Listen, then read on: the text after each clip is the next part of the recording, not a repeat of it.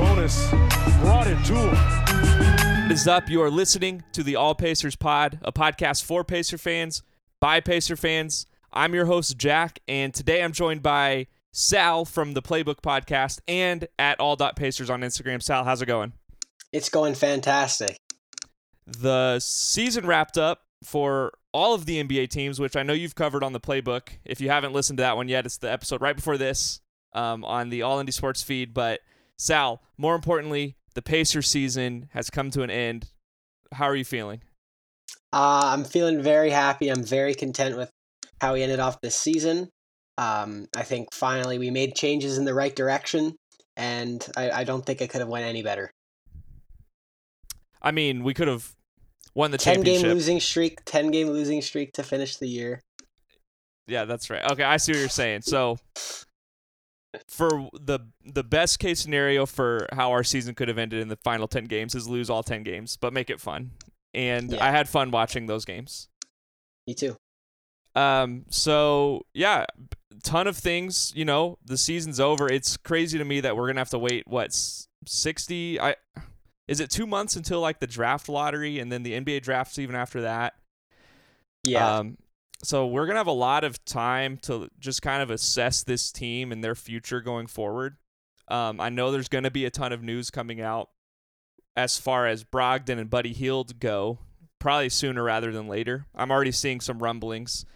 And we're going to talk about another rumbling that Shams brought up recently. Or I think that was today, right? Shams. It was today, yes. I don't want to yes. give away too much of it yet if you haven't seen it yet. We're going to get to it. But, yeah, I mean, we have a long time until we get to see the Pacers make another move, really. And it's wild because this doesn't always happen for the Pacers. And so, first of all, I just want to say, we have a top 10 pick for sure at this point. It's going to be our first single-digit draft pick since 1989. So this is a brand new thing for us as Pacer fans. We've had the number 10 pick before. I believe we got Paul George at 10 or 11. Kawhi Leonard, I believe, was at around that same spot too. But man, top 10 just sounds awesome. What are your thoughts right now? I mean, are you hoping for? I mean, what? Let me word this differently. Do you believe in getting the number 1 pick, or where are you feeling right now? Do I believe we'll get the number 1 pick? Absolutely not. But I am hoping, as long as we get in top 4, I really do not care what it is. Preferably we get one of the forwards in the draft or big men like Chet, Jabari, Paolo. Ivy would be cool if we have to settle with him at 4 because I know a lot of people like him. But personally, I want to pair a forward or a big with Tyrese. And those best forward and bigs are all in the top 3. And it looks like they're going to stay there too. Yeah, it looks like they're going to stay there unless Ivy gets drafted in there. But yeah, I'm really hoping for top 4. I don't know what I'm going to do if we're not there. Probably not you're the best. You're Most lower on happy. Duarte now too, so I'm sure your Jaden Ivey stock's gone up a little bit because of that. Yeah, I mean, I don't think we should not draft Jaden Ivey at 4 if Chris Duarte is the deciding factor, which he should have no factor in the draft decision. All right. Hopefully he's healthy too next year. I'm really hopeful that a lot of these injuries that we've seen towards the end of the season, I'm really hoping it's just rest and the Pacers just shutting players down instead of, Oh, it is rest. Yeah, but like they still get listed with some kind of injury. Me and Austin, who is, the producer of the All Pacers pod, we went to the Denver Nuggets game recently in Indy, and TJ McConnell, who's been out with that hand injury or wrist injury for pretty much the whole season. At that point, I thought he was going to be shut down all year. We got to see him play a little bit at least to end the season, but he was waving his hands back and forth like this on the bench while he was hurt, and I was like, well, I mean, that's pretty obvious that he's shut down and the Pacers are just letting him rest. So yeah, anyway, my point is maybe Duarte's doing okay and we'll get to see him more next season, and he's not just another Malcolm Brogdon, which is my big fear. Is that something that you've been concerned about too? Yeah, obviously he's a rookie coming into the NBA at 24, which is already not the most ideal thing. And we've seen that he has had a lot of injury issues very early on. I mean, they're not major issues, but like they're significant enough for him to already miss like what was it, like 20 games plus that he's missed now. So, yeah, I mean, a lot of other guys have stepped up in place for him. So I mean, we've got a good enough sample to determine how Chris has been, which I'd say is a successful pick for pick number 13. I mean, there's steals way deeper in the draft, but like if every other team's passed on it, it's like I don't really feel bad that we picked him at 13. Yeah, no doubt. I mean, I think he's going to be a good NBA player for a long time too. Let's quickly recap some of the moves the Pacers made this year, and then we're going to get into some news after that. But I was looking through the transactions today, and it's just kind of mind-blowing with how much the Pacers did this year. And let's just kind of start from the beginning. We signed. Well, I'm just going to start with the draft. We got obviously Chris Duarte and Isaiah Jackson coming out of that draft. I know you were super high on Isaiah Jackson, and you're probably even higher at this point on him. Are you feeling good about those picks at this point? I know we just talked about Duarte, but I mean, as a whole from that draft, how are you feeling now, 1 year later almost? I think it's an A+ draft for us. I think it's the best one we've had in so long. Like, I can't even think, like, who have we drafted besides, like, I don't know, Paul George in recent memory that's, like, a really good draft pickup. I can't really think of someone. Miles Turner. Like, TJ Leaf. I guess Miles Turner. Miles Turner, and I think Joe Young was drafted the same year as but Turner. I think this draft's going to be better than the Turner one, and then before that, I can't really see anything else besides Paul George. So, yeah, this draft class is like mind-blowingly good to me. Yeah, so that was our draft picks from last year. Before the season started, we signed Terry Taylor, Kiefer Sykes, and Dwayne Washington Jr. Dwayne Washington got a 2-way contract. Terry Taylor and Kiefer Sykes were the Exhibit 10 contracts, which basically meant they were going to be on the G League. But, I mean, in hindsight, those were 3 really good signings for us, or important signings for us. Guys that we kind of, saw as throwaway players that aren't going to be important for the Pacers this year, but they all played a real role for this team and the lack of success, too. On August 6th, the trade that sent Aaron Holiday to the Wizards went through. I mean, that obviously happened on draft night, but that was part of the Russell Westbrook to Lakers trade too. So it was a big 5-team trade. It all worked out that way, and that's how we ended up getting Isaiah Jackson. Let's move on. Doug McDermott leaves. Torrey Craig gets signed by the Pacers. That was our big free agent signing. It was a good one. That was a good free agent, especially with what we got from it. Great signing. Yeah, and I don't know what Jalen Smith's value is going to be. And if you're not aware of what we got for Torrey Craig, we traded Torrey Craig to the Suns, and we got Jalen Smith, who's been awesome. No, he sucks. He sucks. But every other team in the NBA know that he is horrible and should not be re-signed by anyone. Okay, so we were really pushing for Jalen Smith to get shut down so other teams don't know how good he is. The Kings just ran into this issue. I don't know if you followed it at all. Dante DiVincenzo has been awesome. Yeah. He's been a great player. The fans love him. And the Kings shut him down, and he is so mad about that because they were purposely trying to lower his value so they could get him for a cheaper price. I'd be mad too. Yeah, and we were pushing for that for Jalen Smith, and I never had that perspective. I think he likes Indiana enough, and it seems like he thinks it's a funny joke. And I think with all the support that he's been getting this year just from the Pacers fans, I think he'll like sacrifice 1 year. He'll take the $4 million that it is that he can get. And then next year he'll be up for an extension, and I'm sure either we'll definitely re-sign him for a bigger contract or we'll let someone go in order to keep him. Well, yeah, I mean, it's going to be totally dependent on where Miles Turner is and where Isaiah Jackson is. Maybe where Goga is. I think at this point Goga's not going to play another game in the NBA, but we'll see. We'll talk about that eventually too.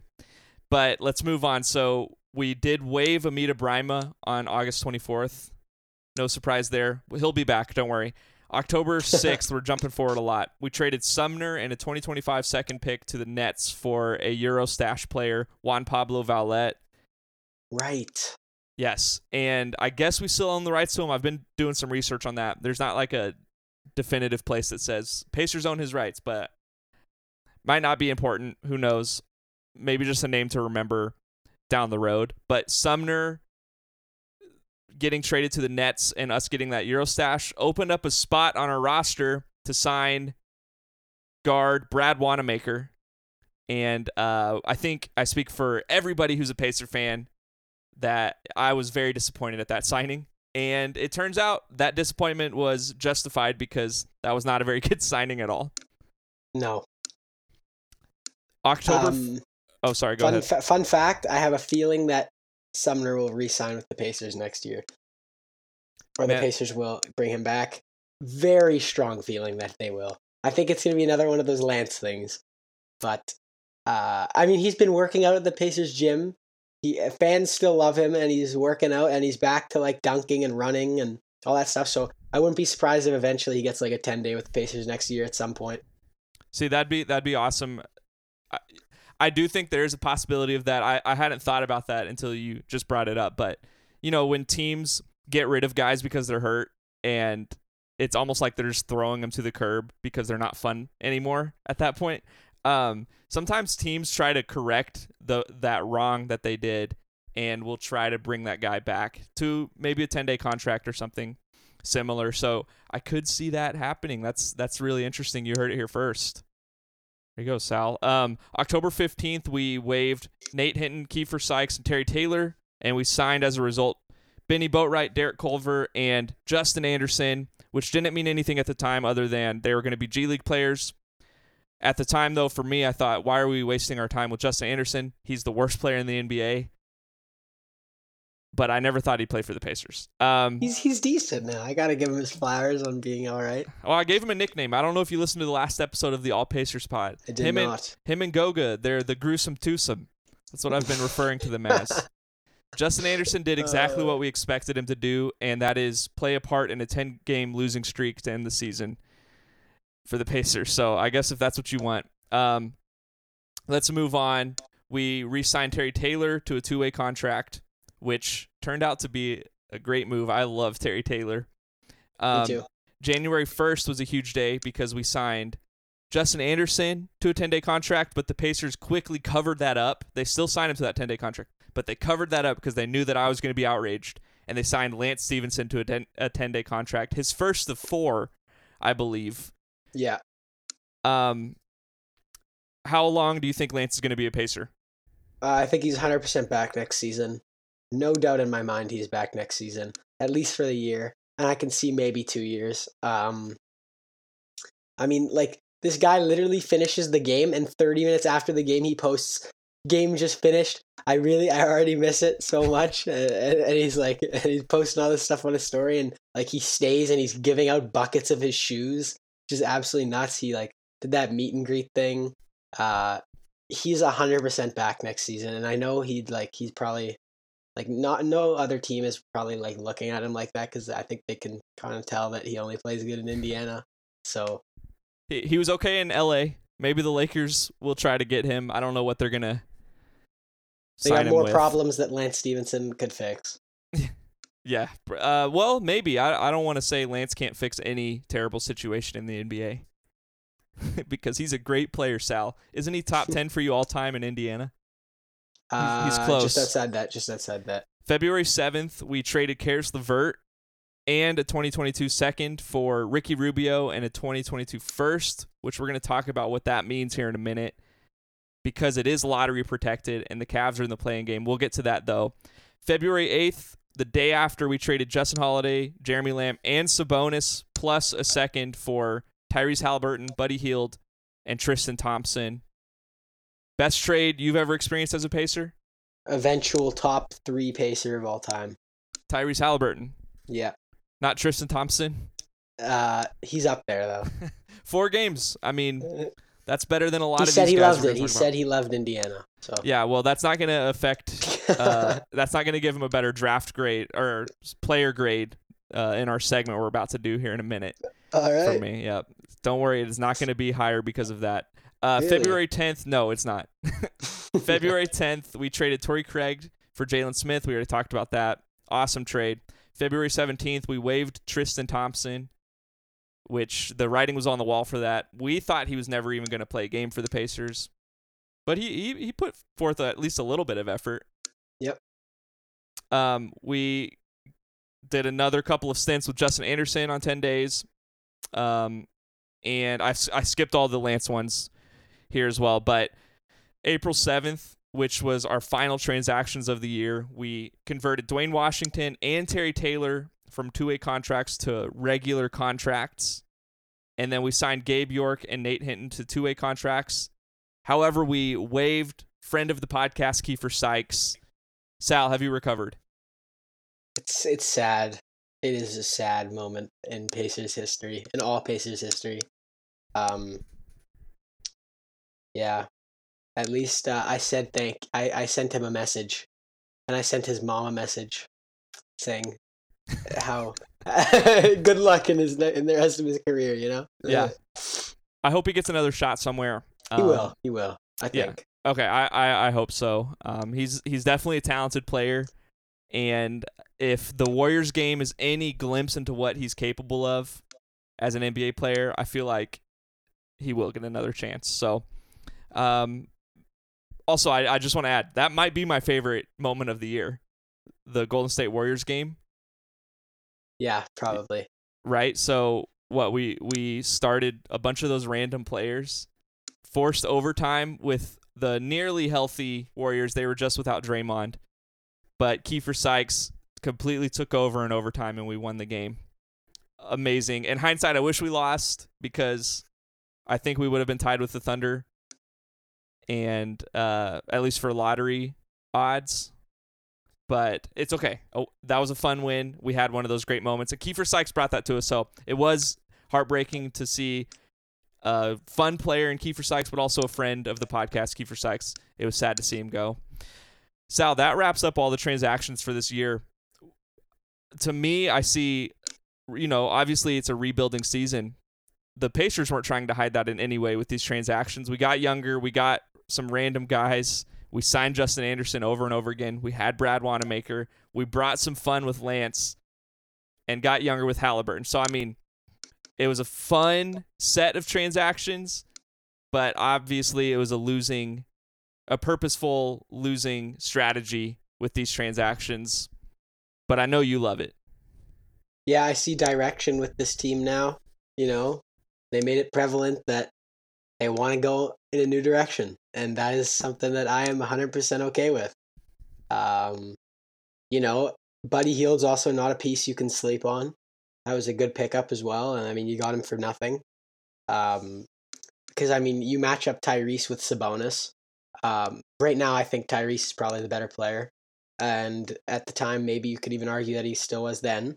And then, because statistically, apparently, JJ Redick brought this up, and he was talking about how, like, in every stat before that trade happened, and analytical advanced stat, like, Tyrese was the clear best player on the Kings. And then we traded Holiday and Lamb for Buddy Hield and Tristan Thompson, so that was also really cool. Sad to see Justin go, because that was my second favorite NBA player once upon a time. But yeah, a really fun Pacer. Super under the radar signing when we had signed him. Yeah, TJ McConnell. I think we got great for us. Yeah, so it was TJ McConnell and Justin Holiday were two signings that happened simultaneously, and no one was excited about it, but both turned out to be really solid players. So shout out Justin Holiday. We're always going to be a fan of his. Just finished the season in his last game of the year with 19 points. So I'm glad he kind of has had some moments. I know it hasn't been a great season for him, at least shooting wise. I want to talk about Buddy Hield too, since you mentioned he's been really good for the Pacers. Something that Buddy Hield is a 3-point shooter. He has shot really well from three over the course of his career. He's about 40%. He's at 39.8%. And the amount of threes he takes per game with 7.6 makes that 39.8% 3-point shooting look great, because he's just throwing up these shots like at the end of games or when he needs a bucket for his team. He's the one shooting those contested threes. So he's a great shooter just based on that. But something that we got to see from him in Indy, and I don't know if it's just the Kings didn't know what they were doing or New Orleans didn't know what they were doing. My guess is that's probably the truth. But Buddy was creating. He would drive and kick. He averaged nearly 5 assists per game for the Pacers in 26 games he played for us this year, which is by far the most he's had at any stop in his career. we're seeing a new aspect of Buddy Hield, and he looks like a player who's taken a step with the Pacers. I mean, at this point, are you okay if we try to trade him away? I mean, what would you even want? Is there a better fit next to Halliburton? He himself, Buddy Hield, said that he feels like Indianapolis has given him a whole opportunity, like new, like place for his game, and how like in Sacramento they never let him move with the ball on his own, and he's doing that a lot in Indiana. And like, I mean, the Kings really wanted him on draft night. Like Mark was telling me about this, how on draft night, he got taken before the Kings could draft him. But the general manager of the Kings like told Buddy Hield, like in one of his first games in the Pelicans, like that he was gonna get Buddy Hield onto the Kings. So like there's a little bit of tampering issues with that apparently. But I mean, he ended up at the Kings in his rookie season. He got traded for. And I mean, he established himself as one of the best 3-point shooters in the NBA, and he won a 3-point competition, I believe. But now, I mean, you're kind of seeing something that's more built for contenders, where he's able to be more versatile and more than just a shooter. Can also like create his own shot and dribble and like do some like playmaking to a point. Yeah. His defense is pretty average, so. Right. I mean, the whole defense for the Pacers this year is why we lost all these games. Yeah. And I mean, you get that with young players. They're, still learning the ropes in the NBA, learning the speed. Clearly, offensively, like we have talent, but the defense will catch up. I know Tyrese Halliburton has what it takes, and Duarte has what it takes if he's going to stay healthy to be good. And Miles, obviously, he didn't play much this year. Isaiah Jackson has shown. McConnell. Hey, T.J. McConnell, one of the only triple doubles with steals, and has the record for most steals in a game, tied with? Yes. It's up there at least. It's 10. Clearly a great defender, T.J. McConnell. Yeah. But yeah, I mean, the defense will catch up with this young core, and it's not there yet, which makes sense because, like I said, they're young, but it will. Average age is like 21 or something if you get rid of Brogdon. Wow. That's wild. I didn't know that. And Lance, 21? Lance is like 30 years old. You get rid of Lance and you get rid of Brogdon, and it's like you can't 21. get rid of Lance, though. Yeah, never. He can stay here until he's 40 if he wants. No, the average age has to be older than 21. It's like 21 or 22 or 23. Really? I don't know. Gosh, I'm looking at this team. It's old. You're not counting Monte Ellis? No.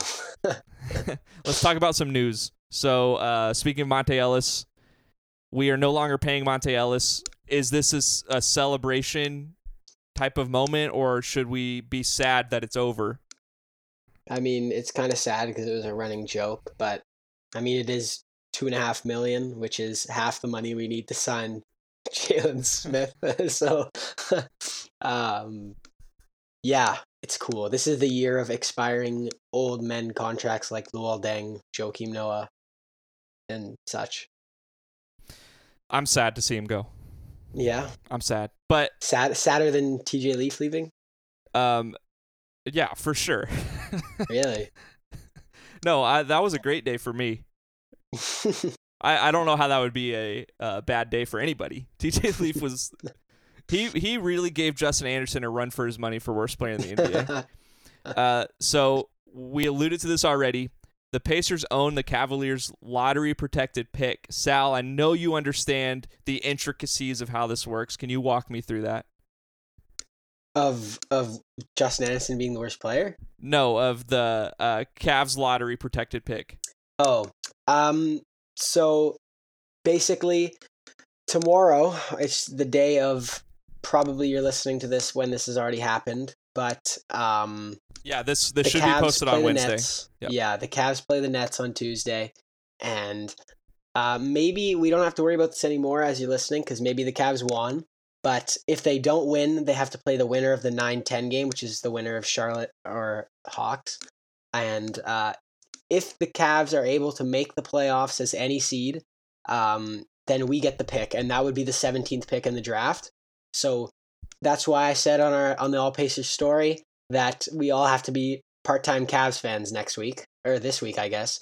And yeah, we get that 17th pick, and that'd be huge. But if the Cavs miss the playoffs and end up losing both their play-in games, they end up getting the pick, and then we traded Karras for nothing.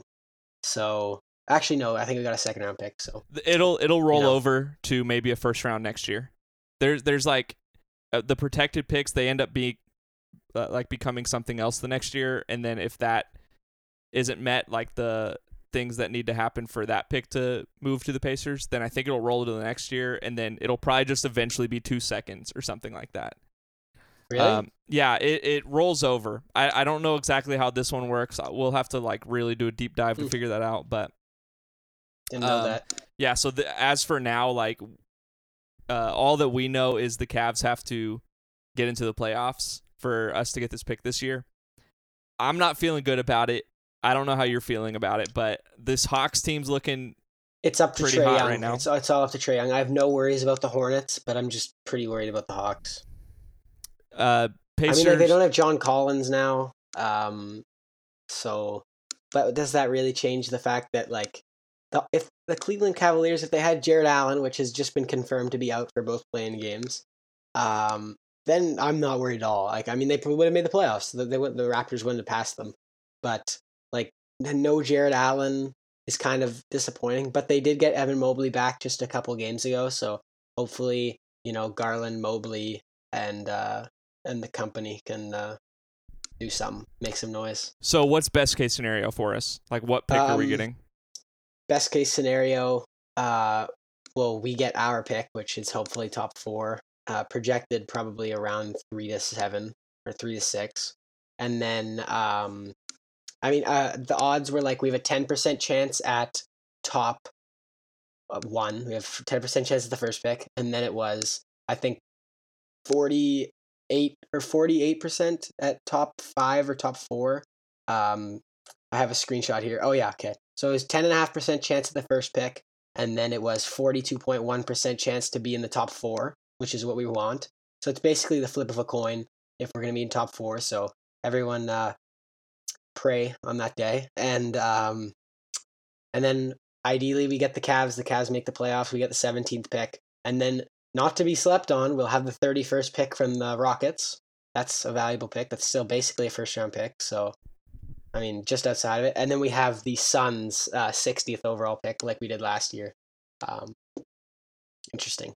Cool. So we may see that pick get paired with another player, and we'll hopefully. move up I mean, like, bit. we did it last draft. So yeah, I maybe believe we take that 17th pick. We throw, like, I don't know. Malcolm Brogdon. Yeah. And maybe level up a bit, or maybe, I don't know. Hey, can I make a statement real quick? Yes, you can. Look, I'm getting a ton of texts and calls from my friends that are Laker fans.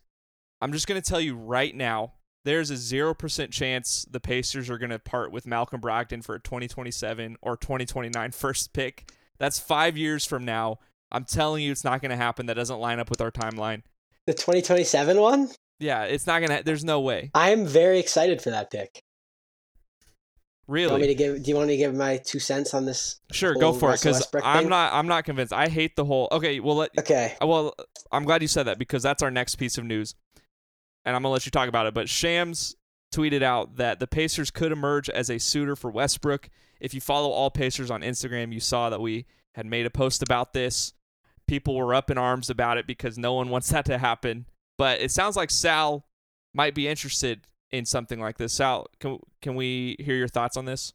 Yes, I'm just pulling up a mock trade that I saw just a couple hours ago, and it was proposed.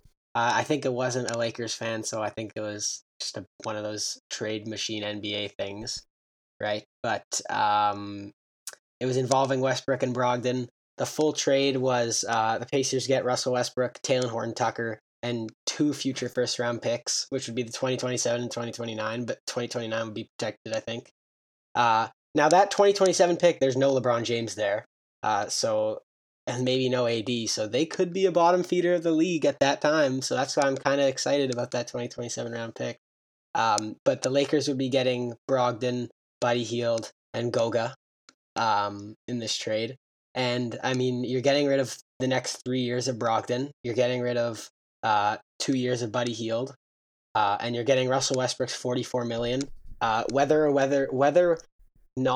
we do play him, because he could just be benched, but I would do this trade on the conditions that Russell Westbrook comes off the bench and he does not share many minutes with Tyrese Halliburton.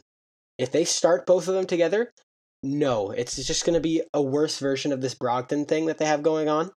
But, I mean, I personally like Westbrook, and I never slander Westbrook. But if I could have Westbrook come off the bench, especially a guy like, I mean, it's cool to have a guy that, I mean, now that he's kind of more washed, but like in Washington last year, I'm still really high on that year when he averaged 20, 20, 20 on the Pacers. But, I mean, I think he still has a little bit left in the tank. And, I mean, it's a guy that's like an MVP, like 10-plus time All-Star.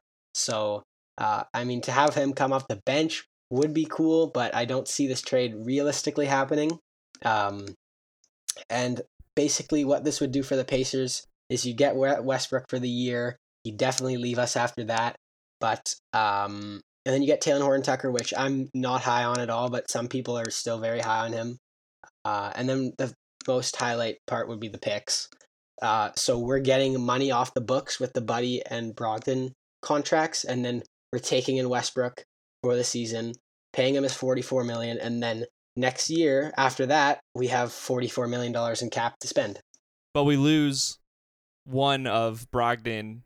I mean, we lose both instead of keeping one of Brogdon we or lose Hield. Both, yeah. Which, we lose both. To me, when I hear that, I know you aren't a fan of Brogdon and Halliburton on the same team. I like Hield. I really like Hield, but yeah, Hield's tough because doesn't he help Halliburton's development? Is Westbrook going to hinder it? Probably.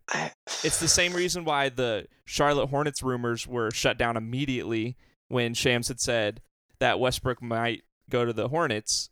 Like, why are you going to bring him there if he's going to take developmental time away from LaMelo That's Ball? my worry. That's why I said the one condition would be he comes off the bench and he shares little minutes with Tyrese. Maybe Westbrook plays like 25 minutes, and then he plays like the 15 minutes that Tyrese doesn't play, or the 10 minutes that Tyrese doesn't play, and then he shares 10 minutes with Tyrese. Yeah. So well, then, okay, and I mean maybe that could be a good thing for Halliburton to work and around. like, yeah, you could learn because this is a guy that's like an MVP. This is a guy that's like a legend, top 75 player, and like obviously Tyrese isn't. I mean, all time he's not even close to Westbrook, but he's way better now. But I mean, you can definitely learn some things from Russell Westbrook, and if it's just for a year, I mean, I wouldn't be opposed to trying it. And I mean, you get rid of Buddy Hield, but then in this scenario, you're probably going to try and keep TJ Warren, which I know a lot of people are thinking whether to pick between Buddy and TJ. I could go either way, honestly. But, I mean, to shake things up, to make this team super fun, you get Russell Westbrook. I don't know. Could you keep Hield and include TJ Warren in that trade? Would that work? Probably not. Yeah, right? I don't know what that would be like. I think Warren's making probably $18 million. Yeah, it probably won't work out. Well, Buddy's making about 20 something. Yeah. And I don't think TJ Warren's going to get signed to a $20+ million contract. I can realistically see it being like 2 years, $12 million each year. Yeah. And I mean, you get TJ Warren instead of Buddy Hield. I mean, it's probably better value, based on what we've seen from TJ Warren. And, just so everyone knows, Westbrook has a player option for 22 and 23. And he's not declining $50 million. Yeah, so he's making zero chance. It's a $47 million deal. He, like Sal said, probably won't decline a $50 million You're a psychopath deal. if you're declining $50 million. Yeah, if people try to bully you into not taking that money, and you end up not taking that money because people bullied you, then like you probably deserve to be bullied. Yeah, it's like the Dennis Schroeder thing all over again. Like you decline $50 million to just get a veteran's minimum. It's crazy. Yeah. So okay, well at least you've moved the needle for me a little bit towards the I might be okay with this trade, but I'm still. I mean, yeah, you can swing either way. I don't disrespect anyone's opinion on that because I mean, I'm higher. I'm definitely way higher on Brogdon than you, and that's part of it. And I know I'm higher on Goga than you, but that doesn't really affect this at all because I mean I trade Brogdon for like John Henson and a bag of chips. So I mean, all right, let's move on to the next piece of news, which we already talked about. Is the Pacers will have their first single-digit pick since 1989. But I wanted to talk about how that lines up all time for the Indiana Pacers. We did a segment on this a while back, where we talked about the Pacers were on pace to have the 8th worst record in franchise history. Sal, where do you think they finished at this point? Worst. They aren't worse. That's actually a really Second, good guess, top though. three. Top three. We have the 3rd worst record in Pacers' 65 years of existence. No, 55 years of existence. And that's a 30.5% win percentage. Just to give you a perspective on where this ranks all time and how bad of a season this was for the Pacers, let's go all the way back to 2020, 2021 with Nate Bjorkgren as our head coach. This season, or in 2020, 2021, the Pacers finished 34-38, which is a 47% win percentage. That was the worst year as a Pacers fan that I've ever experienced. And that was bad. Yeah, and I'm trying to even count where that would be all time because it's not even super close to the bottom. Let's see. So it's 1, 2, 3, 4, 5, 6. It's at least 15 or better from the bottom. So this season, the 3rd worst all time, and a worst. Let's see. This is a worse win percentage than the 2009-2010 Pacers. And Sal, I want to read you the starting lineup because this is important. This is important to know. I think we've brought this up at least one point. But our starting lineup that year was a 23-year-old Roy Hibbert at center. We had Troy Murphy, Brandon Rush, Danny Granger, and then Earl Watson. This was our worst year? This was 2009-2010. I think this is our 10th worst year. Oh, but okay. when we started talking about this at the beginning of the year, our lineup was Brogdon, LeVert, Holiday, Sabonis, and Turner. And we thought TJ Warren would be back. We thought TJ Warren would be back. I made a bet on FanDuel that the Pacers total wins would be over 42.5. Dude, what a terrible bet. And you know what's the worst too? The FanDuel kept that in my account, like that bet. They never took the money, like they just kept it. They never finished the bet until yesterday. Even when it was statistically impossible for the Pacers to get 43 or more wins, FanDuel just kept it there just to, gloat that they beat me that bad. I know that's what they were doing. But yeah, the Pacers, man, it's been a bad year, but it doesn't feel like the worst year because it's kind of fun, right? Yeah, I know. I love this year. I don't care that we lose anymore. For the first time as a Pacers fan, I do not care what the outcome of the game is. Unless it's like towards the end of the season where I actually need them to lose. Yeah, no doubt. Yes, I totally get that. I mean, it's nice to not like be mentally dragged down by the Pacers losing. It feels like there's nothing, like there's no risk of like just watching the Pacers and enjoying watching the Pacers without having to worry about us stinking because it's acceptable for us now. Yeah, and look, I'm a diehard Indiana Hoosiers fan. They've been bad recently. They made the tournament this year, but a couple years ago I decided I'm not going to let them affect my mood. And it's just been really, pleasant to watch the Hoosiers. Like, they haven't been great or anything. They haven't been good. But, I'm not, like, mad when the Hoosiers lose. And this year with the Pacers, we got to experience that. And I think that's a really good place to be at as a fan, at least for a season, just to kind of get our heads back on straight. When the Pacers get good with Halliburton going forward, then, yeah, like, we'll probably be affected if they lose an important game. But it's just nice for now. That's my whole point. I want to move on because the Pacers did wrap up the season April 10th, which was yesterday. We're recording on a Monday. And we lost to the Brooklyn Nets by 8 points. Sal, I don't know if you have this game pulled up at all. I'm sure you watched it. It was a 3:30 p.m. game on ESPN, at least Eastern time, 3:30 p.m. It was our second national TV game of the year, I believe. I'm not counting NBA TV. I think we have three. Yeah, so one of them was NBA TV. I can't remember. We had Lakers, Warriors, and this game. That's right. That's what it was. So our third national TV game of the year, which is just the worst, but we lost to the Brooklyn Nets in Brooklyn. It should have been a lot worse than it was. We were down 29-41 in the first quarter, but we really dug back in the second half. We ended up we won the second half by 8 points. And I was rooting for a win because I didn't think it mattered either way at that point. I think the Trailblazers ended up with 2 more wins than the Pacers, which is just crazy when you look at the rosters, but or at least who they're starting. But I mean, fun game. And do you have it pulled up? I'd love to talk about some of the stats here in this one. Well, O'Shea had a huge game, at least a huge third quarter. He finished with 28, and Tyrese also had a good game himself. Which is, I'll pull up the stats for Tyrese, but O'Shea had 28 points, 8 rebounds, 3 assists, 1 steal, and then Tyrese had 17 points, 10 assists, 4 rebounds, 2 steals. Yeah, we got to see TJ McConnell in this one too. 14 points, 3 made 3-pointers. Yeah. Huge. I live bet that one at over 1.5 threes. I put 60 cents on it, and I think it was plus 270. So I ended up with like $2. Yeah. So shout out TJ McConnell. I've always said he's a shooter. He just needs the opportunity. And look, he took his chance. Shout out TJ McConnell. We got to see Isaiah Jackson in the starting lineup too, which is always a pleasure.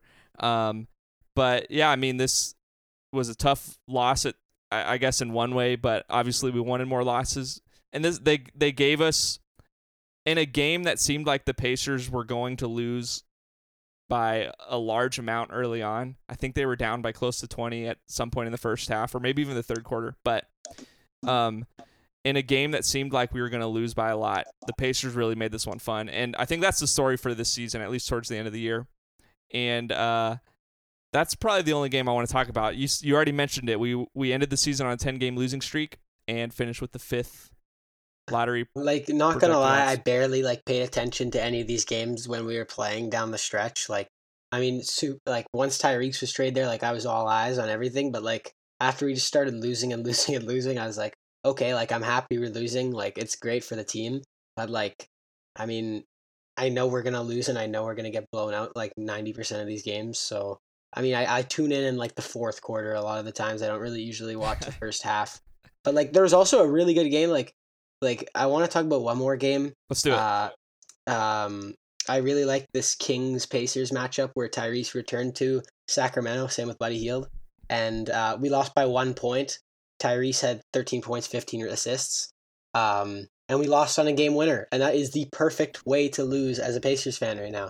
Yeah. You want to lose. The Blazers, when they're losing by 40 every game. But at least this team can lose and actually provide entertainment for their fans and show that with just a few retoolings and things that we change, maybe we have that core that's able to compete at some point, because they were not that far off from beating these teams. But Damon Jones got an offensive rebound off of a missed Trey Lyles 3 and had a putback with 0.1 seconds left on the clock, and it was a big game for us too, because both teams were playing for something, and the Pacers were playing to keep the Kings back away from them, because if the Pacers won, the Kings would be tied in record with the Pacers. But since the Kings won, they ended up being 2 games behind, and then that was enough for the Pacers to run away with. Yeah, held on to that spot. Yeah, I mean, we held off the Trailblazers and the Kings and almost caught the Thunder. So, I mean, in a perfect world, we would have, but we're going to have a good draft pick, and I'm excited for it. We're going to, in a different podcast probably next week, we're going to talk about our core, our young core, and where it ranks in the league going forward. But that's going to be next week, because I'm looking at this Detroit Pistons. We lost to them 3 times out of 4 this year. And I'm just looking at some of these other really bad teams and how they performed against us and their young cores. And we're going to talk about that next week, so be ready. But Sal, we have a fun segment right now, because since the season is wrapped up, we're going to look through every single player that's been on the Pacers roster, which this season has been 28. Crazy. And who have played games. We're not counting Amita Brima in the preseason or anything, which I guess we could grade him. What would you give Amita Brima? I didn't watch Amita Brima in the preseason. I don't even know if he played preseason at this point. I don't think he did. Let's just give him a C, because that's average, and that's going to be a theme as well. Yeah, he is. But yeah, since 28 guys played for the Pacers, we went through, we gave each of them a letter grade. We're doing the standard F to A+. Maybe you gave someone an F-, I don't know. But no. F to A+, and we're going to give our reasoning behind these guys too. Some of them may not need a lot of discussion about why we gave them that grade, because it's probably pretty understood. But we're gonna talk about this a little bit, and hopefully, if you're listening right now, you appreciate these grades, and if you have a different perspective on what these guys should have been graded for this year with the Pacers, let us know on Instagram at all.pacers. We'd love to talk to you. Sal, I gave you the list of guys in order based on minutes. They're in the same order as ones you have. And we're doing it based on minutes per game played for the Pacers this year. And I keep saying played for the Pacers because, we've had a ton of guys that have been traded to the Pacers, or like, for example, Lance played with the Hawks this year, but then signed with the Pacers after that. So we're not counting like his stats with the Hawks or like Halliburton's stats with the Kings. This is all with the Pacers and how we saw them as Pacers this year. So let's go ahead and start with number 1 in minutes per game, which is Tyrese Halliburton with 36.1. What grade do you give him, Sal? The only man to receive this grade in this list of players is an A+. I mean, like, his offensive consistency in terms of aggression can definitely be improved, because there's some games where he literally takes 8 shots when he is the star player of this team. And that's something that comes with time.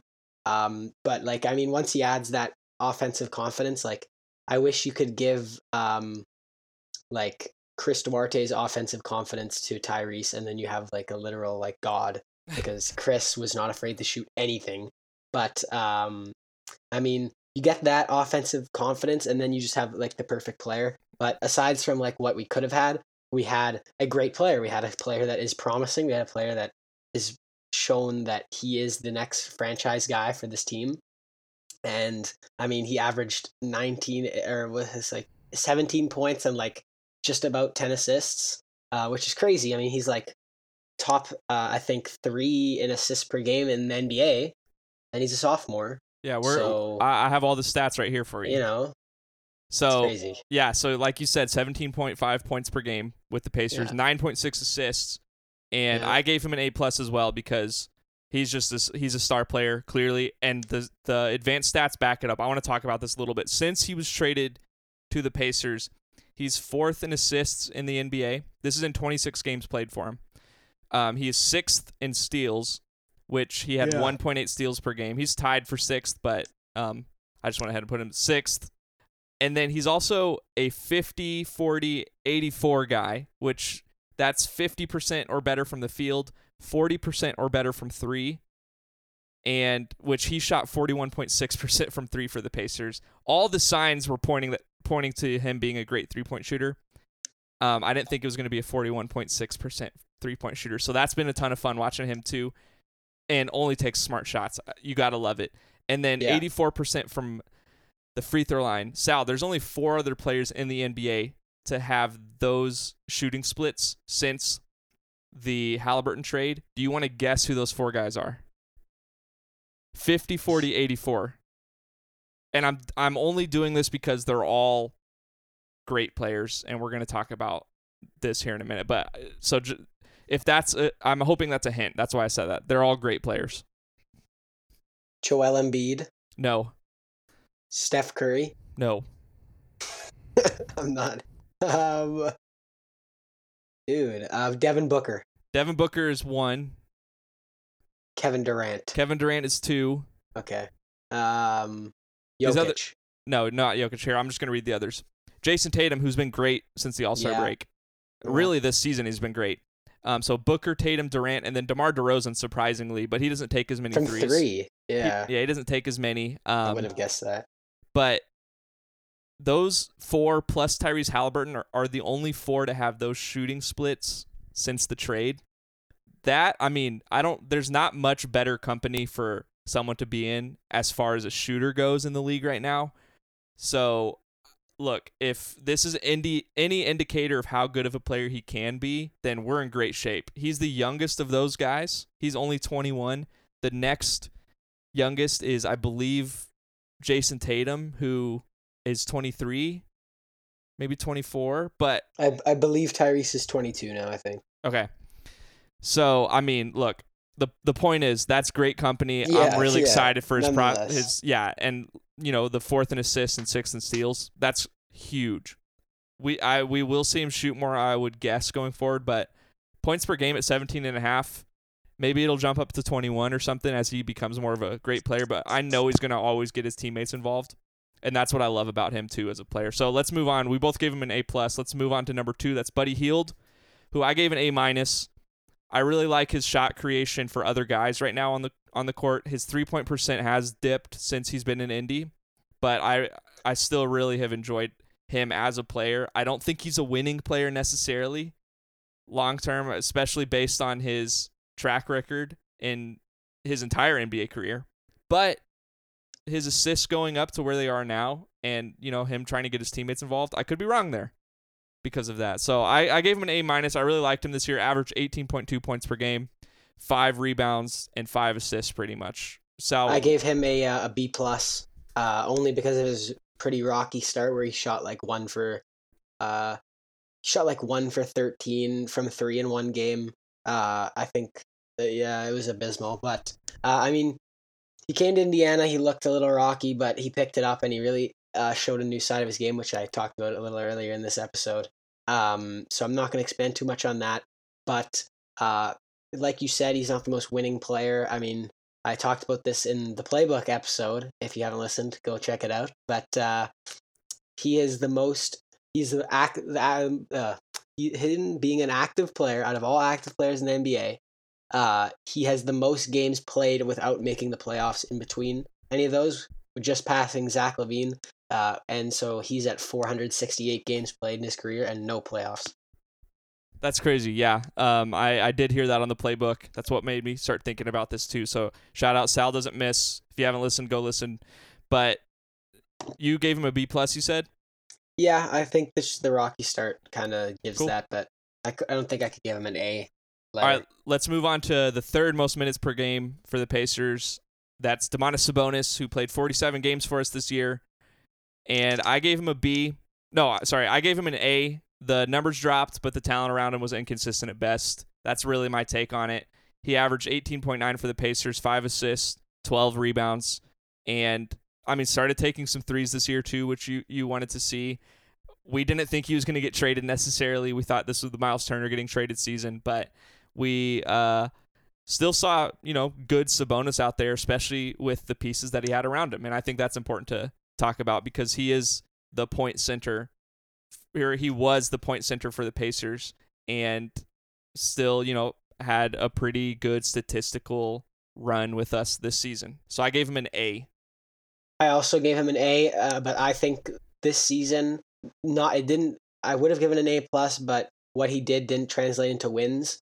So I think that personally he had his best basketball this season in Indiana, like as an individual. I think that he evolved in many aspects of his game, becoming a much better to his standards defender.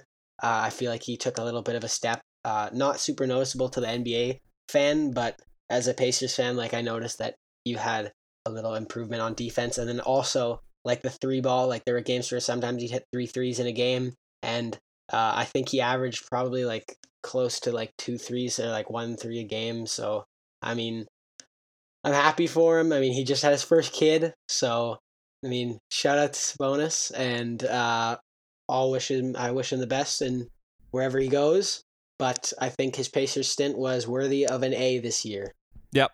Love it. And let's move on to our fourth minutes, and that's Malcolm Brogdon, who only played 36 games this year, poor shooting. He did hold this team together at times when he was on the court because someone had to, and he was probably the best player on the court many times this year. But I gave him a B because I just thought, he was okay, pretty abysmal from 3. And that's my take. This has to do a lot with his health and his shooting for me. That's why I gave him a B. Oh, you're going to laugh. You're not going to like this one. Let's hear it. I gave Malcolm Brogdon a D+. This guy needs to get a cane or something on the court. The injuries are just crazy. Shot horribly from 3 this year. I think. I think when he's on the court, he makes his teammates worse. And I know that might be a take that people don't want to hear, but I don't like him. The only things that I can give him is that he has games where he can take over and he can close games. I'll give him that. But other than that, like between him missing a ton of games and like making his teammates worse, and I don't know, I just didn't really like him this year. Yeah, that's kind of crazy to me, but I know how you feel about Brogdon. So my defense for Brogdon would be he averaged 5.9 assists this year with 19 points per game and 5 rebounds per game. I mean, it's good statistically, but like someone has to. Yeah, it's good stats, bad team maybe. If that's what you're saying. So yeah, I get that. I mean, he is a guy who, when we needed a shot, like he can get to a spot pretty well, better than most of these guys that we had on this team this year. When he's driving to the basket, he's so strong, he can always get there. I love that about him, or I love that about him. He's still a Pacer. I'm thinking in my head he's not, just talking to you. But, yeah, I mean, I liked him. I thought he had a pretty rough shooting season, though, so that's why I bumped him down to a B. But like I said, he did hold this team together at times, and you even mentioned it. Like, he's the guy who can go get us a bucket when we need one. So, B compared to a D+. All right, there's our first major discrepancy. Let's move on to number 5 in minutes. That's Caris LeVert, 31 per game. Minutes per game. He averaged 18.7 for the Pacers to go along with 3.8 rebounds and 4.4 assists. I gave him a C+, mostly because I didn't like the ball stopping aspect of his game. He shot poor from deep. He shot, 32.3%, which is better than Brogdon's 31.2% from 3. But he was one of the only shot creators on the Pacers this season, and like I said with Brogdon, he kind of was the glue at times when we needed someone to be the glue, which should never be Caris LeVert, I don't think. But to me, he never really felt like a Pacer during his time either, which I can't explain it, but he always seemed detached from the team, at least just watching the games. I don't know if you got that. I gave him a C. I mean, I'll say a couple things about Caris. I came into the season saying he would be the best player on the Pacers after this season, and that's assuming Sabonis would still be on the team. Now, that's extremely high praise for a guy, and he did not live it up at all. I think there's games where Caris LeVert would literally shoot us out of the game when we were trying to win at points in the season. Like, he would go 4 for 27 regularly sometimes, and I know that's a bit of an exaggeration, but you kind of get what I'm talking about here. And I mean, there's games where it's coming down the clutch and you just know Caris is shooting the ball, it's going to miss. And I mean, like you said, he stops the ball, he stops the offense. He's very ISO orientated with his shots. I mean, I kind of like his shot selection at times, but like he just doesn't make them a lot of the time. For sure. So, but he can score, so that's why he gets C. He can score, and I mean that's why he's a 6-man type of player, and we're asking him to do a lot. But I mean that doesn't affect my grade. I'm still giving him a C+. So there you go. Caris LeVert was 5th. Let's move on to 6th. That's Miles Turner, who played 42 games this year, 12.9 points, 7.1 rebounds. You'll hear me say this next season as well when we talk about Miles Turner's season. It will be 12.9 points and 7.1 rebounds. Plus, he had 2.8 blocks, but very inconsistent as far as when he played games. He, like I said, only played 42. I think it was a disappointing season from him. I didn't see him grow in parts of the game, in parts of his game that I wanted to see him grow in. His 3-point percentage was at 33.3%, and to be a floor spacer like we needed him to be when Sabonis was here, we just weren't getting that from him. And yeah, just kind of like a weird fit and a guy who's still on this team, but we have other guys that we're more excited for in Isaiah Jackson and Jalen Smith potentially. So I gave Miles Turner a C+. Okay. A lot of this has to do with the Pacers shutting him down this year. So I don't want to put all the blame on him, but 42 games and didn't get much better. Like, I'm at least based on the eye test. I can tell you gave him a higher score, Sal. Let's talk about that. I gave him a B. I couldn't give him any higher than that because of the games that he missed. The shot blocking ability was still there. I know every year Miles Turner says, I'm going to step up on offense. I'm going to do this. He didn't. But, I mean, I don't know if I can really discredit him for not scoring a lot when you are playing with a guy like Sabonis, but I think that coming into next year, I mean, I would complain about his 3-point shot. That was very bad this year. But, I mean, I think a B is warranted. And next season, I'm kind of out of this honeymoon protect Miles phase. It's if you don't step up on offense next season, you can go. Like, you need to, if you're the starting center playing 30-plus minutes a game, you need to average more than 12 points, especially if you can shoot the 3-ball. And you're going to have the paint open to you. You've got that. You can dunk. You're a pretty good dunker. You're a pretty good finisher around the rim. You can shoot when you're supposed to, as we're used maybe to not. seeing. Not this season, but... Okay, the biggest knock for him, though, yeah. is Jalen Smith averaged 13.4 points per game this year. And way less come on. minutes, too. If he's doing it, come on, Turner. Let's move on to Justin Holiday, who averaged 11 points for us and shot 37.8% from the three. I gave him a B minus. I love Justin Holiday, but he's a B minus type of player. And I mean, he was an important part of this Halliburton trade in order to make that work. So at least he was good enough to make that happen. And B minus for him. I just wanted to breeze through that one. What? I gave him a C plus. I think he entered the year on an extremely big shooting slump, and it's Justin Holiday, so couldn't ask him to do more. All right. Number 8 is Chris Duarte with 28 minutes played per game. Averaged 13.1 points, 4.1 rebounds, 2.1 assists, and had a steal. Shot 37% from 3 and 80% from free throw line. I gave him a B. Inconsistent playing time, always hurt. Worried he's the next Brogdon, but he still showed enough signs to remain optimistic about his development. I know he's older, but still, I mean, only played 2 years in college. This is his first year in the NBA. So, like, doesn't have all the reps on his body already. So he's a young 24, 25 at this point. I gave him a B because we didn't get to see a ton of him, but when we did, I really liked him. I gave him a B minus. I think that the issues with his injuries were kind of bad. I'm pretty disappointed that he only averaged 2 assists, especially as I believe he played a little bit of point guard in Oregon.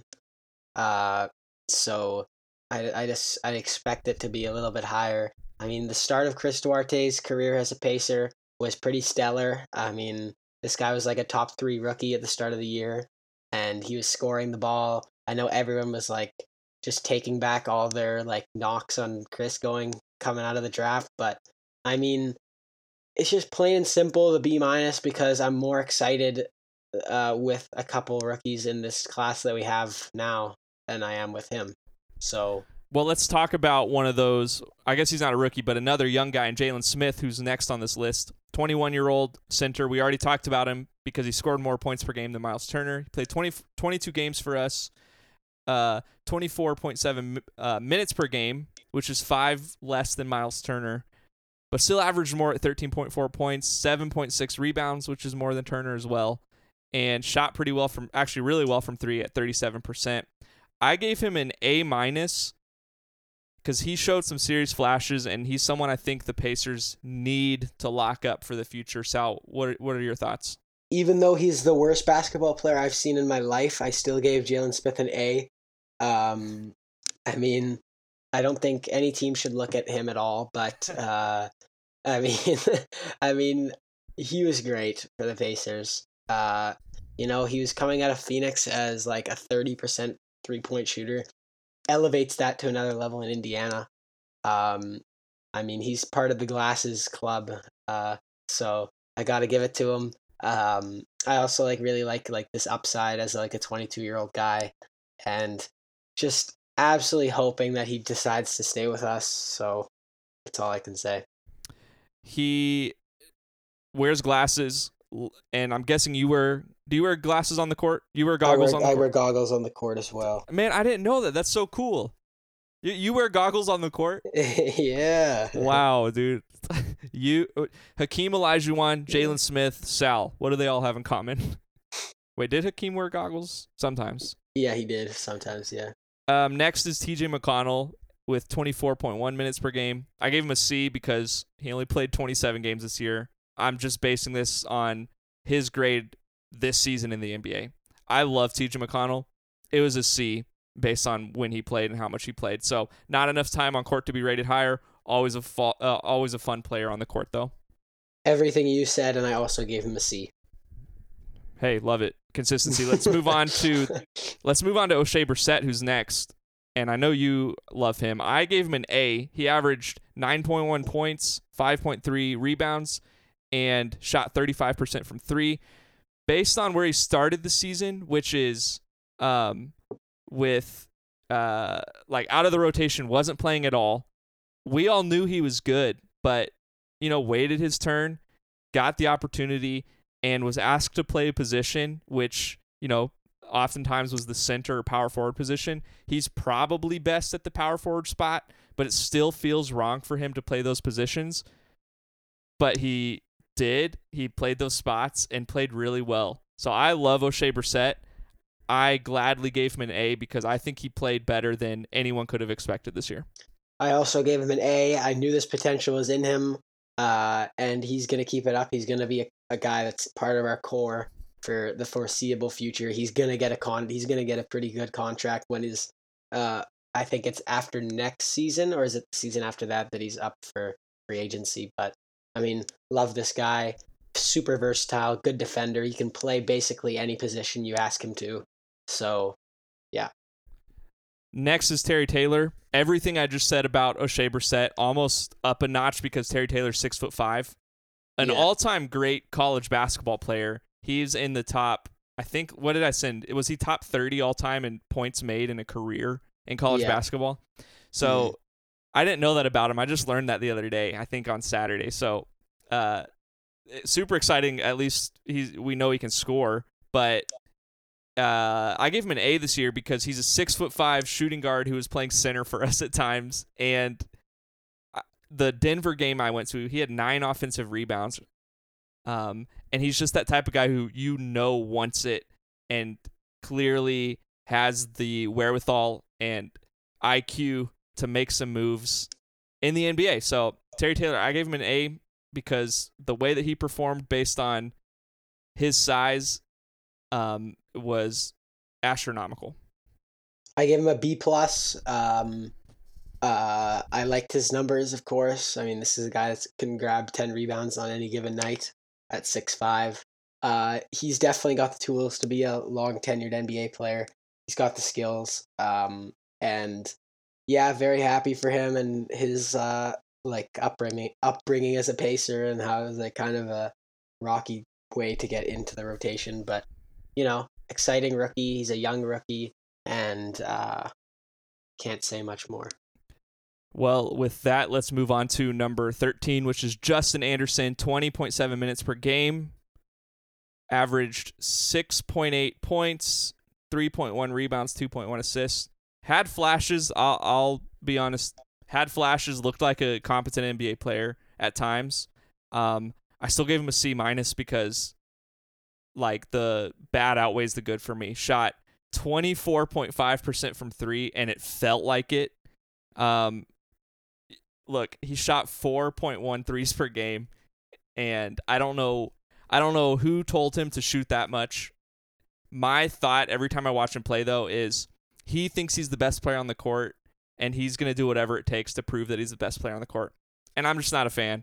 But I gave him a C-, and the only comment I have to say about him is he is part of the gruesome twosome, so you got to give him that. I gave him a C+. I felt like I got to give him a little bit of credit. I know when he got signed, all I could hear was you complaining and being angry about it.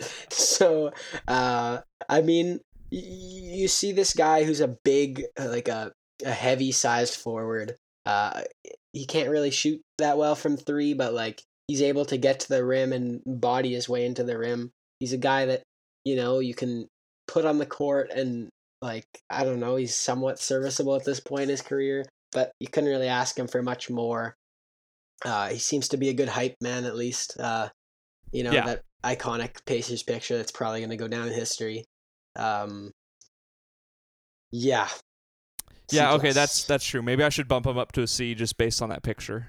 Yeah. I'm gonna keep it C minus though. Let's move on to next guy, and we'll rush through these next handful because we actually have a good amount left. But Torrey Craig at 51 games played for the Pacers. I gave him a B minus. I thought he was the 5th best guy on the court for the Pacers anytime.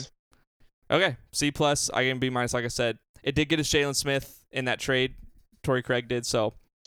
Same reason as you. He's a good guy on the court. He's always like a good player, and he can play defense. So I value that at C plus. Yeah, for me though, he didn't live up to what I expected from him, which was a 3-and-D player. He didn't shoot very well from 3. Not so much the 3, but Yep. the D was there. Yeah. All right, let's move on to Dwayne Washington, our rookie from Ohio State. Dwayne Washington, who averaged 20 minutes per game, played 48 games for us. Really had a fight for his spot on the roster, and I gave him an A minus. I really like Dwayne Washington. He's I probably like him more than Terry Taylor at this point. It's hard to say that, but anytime Dwayne Washington's on the court, I just feel really good about him as a player and his prospect going forward because I feel like he only does good things on the court. I could be wrong there, but 9.9 points per game and shot 37.7% from 3. I think that for him as a rookie this year, getting 20 minutes per game, starting out as a two-way player, and getting the opportunity that he did at the end of the year and capitalizing on it, I got to give him props. That's why he gets that A minus from me. I give him an A. Everything you said, I just think he's so cool as a player. I mean, like, watching this kid, like, the threes, like, the types of shots he's taking, everything in his game looks so smooth. And, like, his ability to be fast and get to the rim, like, he's not a slow guard. And, like, he's got a pretty decent amount of upside, like, as becoming, like, a solidified good either, maybe he could start at shooting guard at some point in his career, but at least I can see him having a serviceable bench career, at least in the NBA, as a guy that you'd want on a team. But, yeah, super excited for him. Might be a little more, like, excited. Maybe it's recency bias, but, like, I'm probably more excited for him than I am for Mr. Chris Duarte. Whoa, okay. Well, let's move on to Lance Stevenson. We'll get back to that on a different podcast. Let's move on to Lance Stevenson, who played 40 games for us this year, averaged 9.3 points, 3.9 assists, 2.8 rebounds. And his main purpose, I think, for this Pacers team was to bring excitement to the fandom. And he did. And that's what I'm basing his... Yes. He did more than that. And he did more than that. So, look, I'm basing this grade off of what his purpose was on this Pacers team. So I'm giving him an A.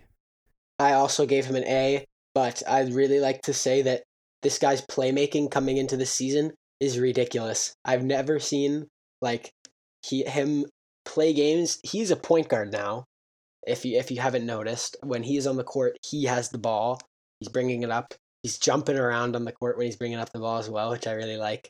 And he's just such a fun player. Like, I've never seen a player that's, like, more of an eye candy than Lance Stevenson is. And I mean, the playmaking is awesome. Like, there's games where he can give you 10 assists.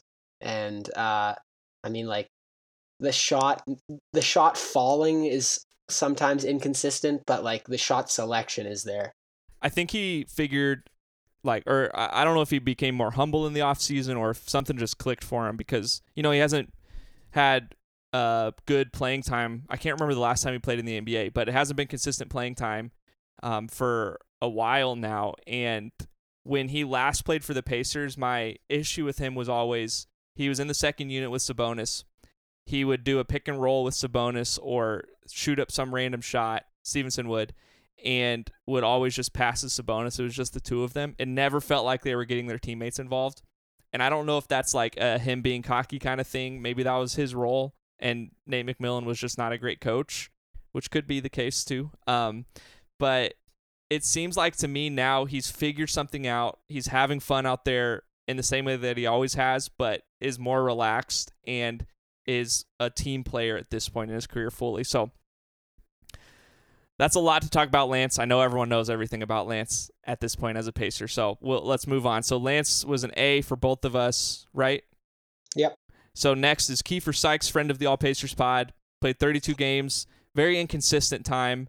So he has 17.7 minutes played per game, but really it's a tale of two stories for Kiefer Sykes, because he either probably averaged 36 minutes per game or 3 minutes 0. per game. Yeah. So, I mean, it was kind of a bummer. Like, he never had that consistent opportunity. Still averaged 5.6 points, 1.9 assists, 1.4 rebounds. His shooting numbers weren't great, but when he was called upon in big moments with the Lakers game and Warriors game, actually, he didn't play in the Lakers game. When he's called upon in the Warriors game, he capitalized. I still gave him a B.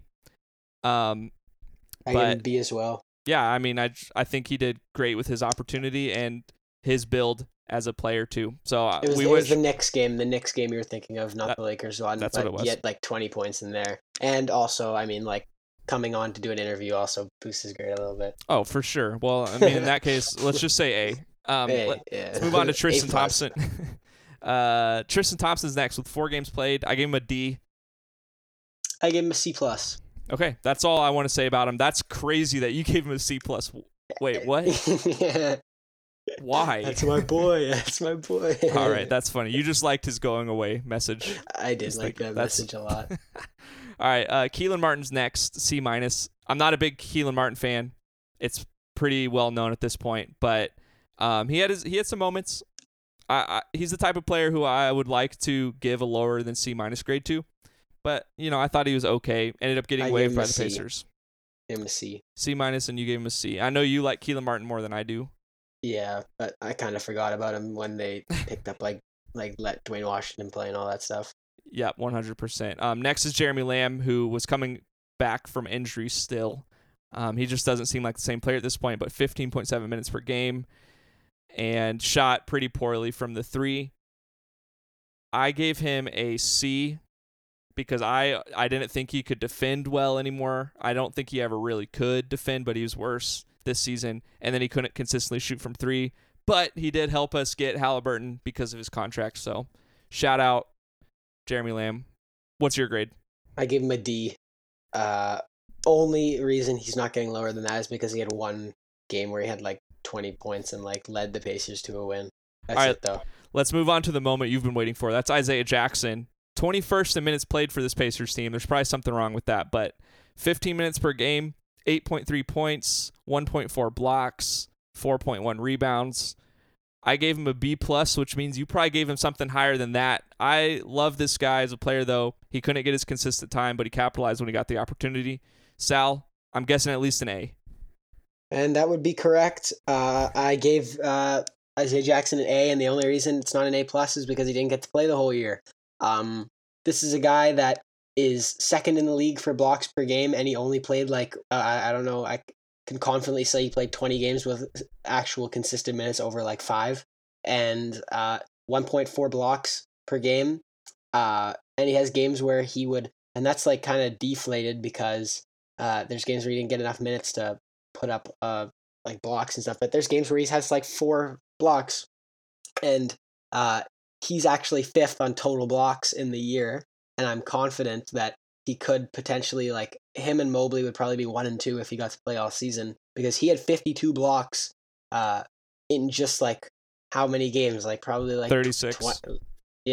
36, and then, like, a lot of those he didn't get to play a lot of minutes, so, I mean, gotta credit him there. He's gonna be a massive piece moving forwards. He's only 20 years old, and... I mean, yeah, just so excited for him, his versatility, everything. I've talked about him so much. So you have. You love Isaiah Jackson. I do. And it's understood.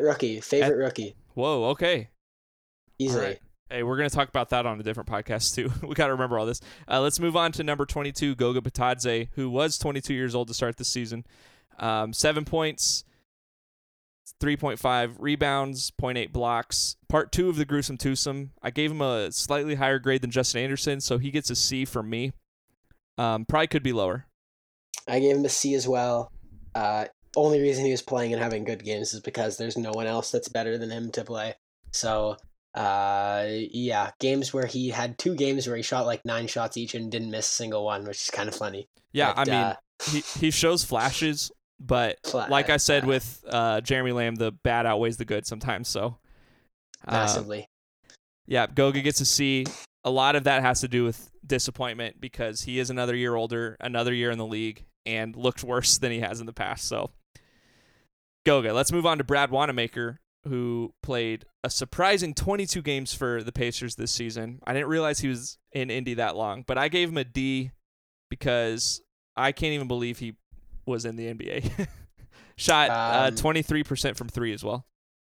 I give him an F, so I don't think there's anything you can give him credit for in this season at all. And I think he deserves an F. He was clear-cut the worst Pacer that I've seen this year. Wow. Okay, we got some random guys who have a combined 21, 31, 32, 33, 34. A combined 34 minutes played between these five guys. That's Gabe York, Reggie Perry, DeJon Jarreau, Nate Hinton, and Ahmad Caver.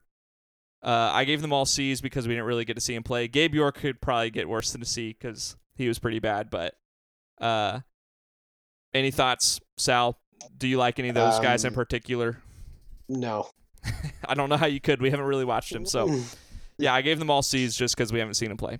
And then finally, at number 29, and maybe the last time we will ever rank him on one of these lists for at least a long time, probably ever, right? Yep.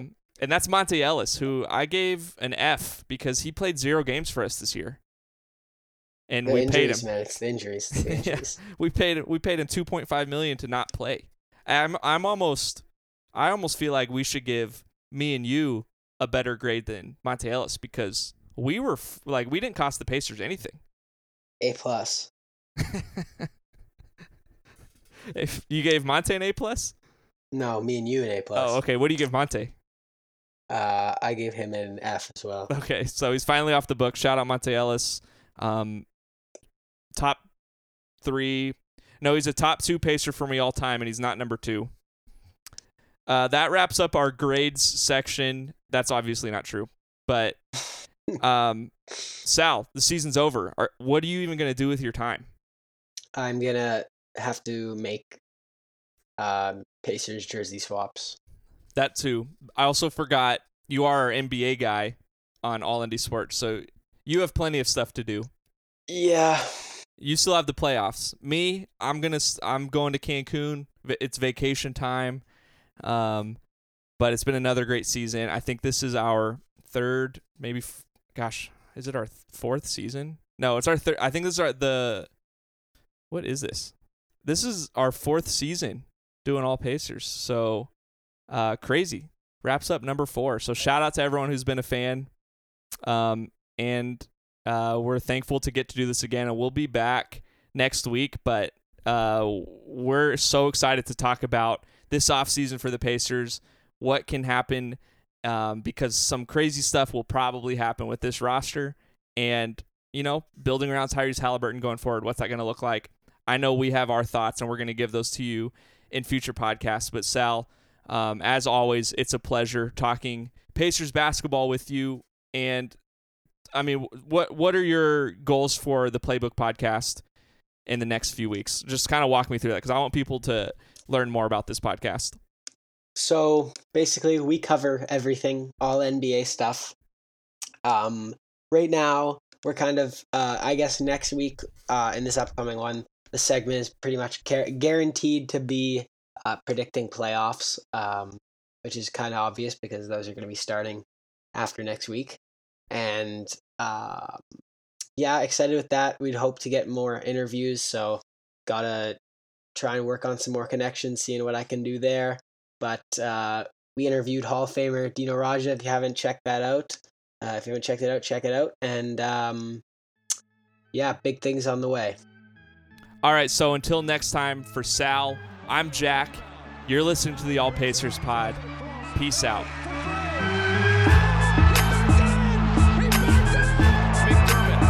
Brogdon for 3. Malcolm Brogdon! And the Pacers lead by 2. Sabonis says, you want me, Joel Embiid? Come get it, because I'm going to give it to you. Are you kidding me? Sabonis brought it to him.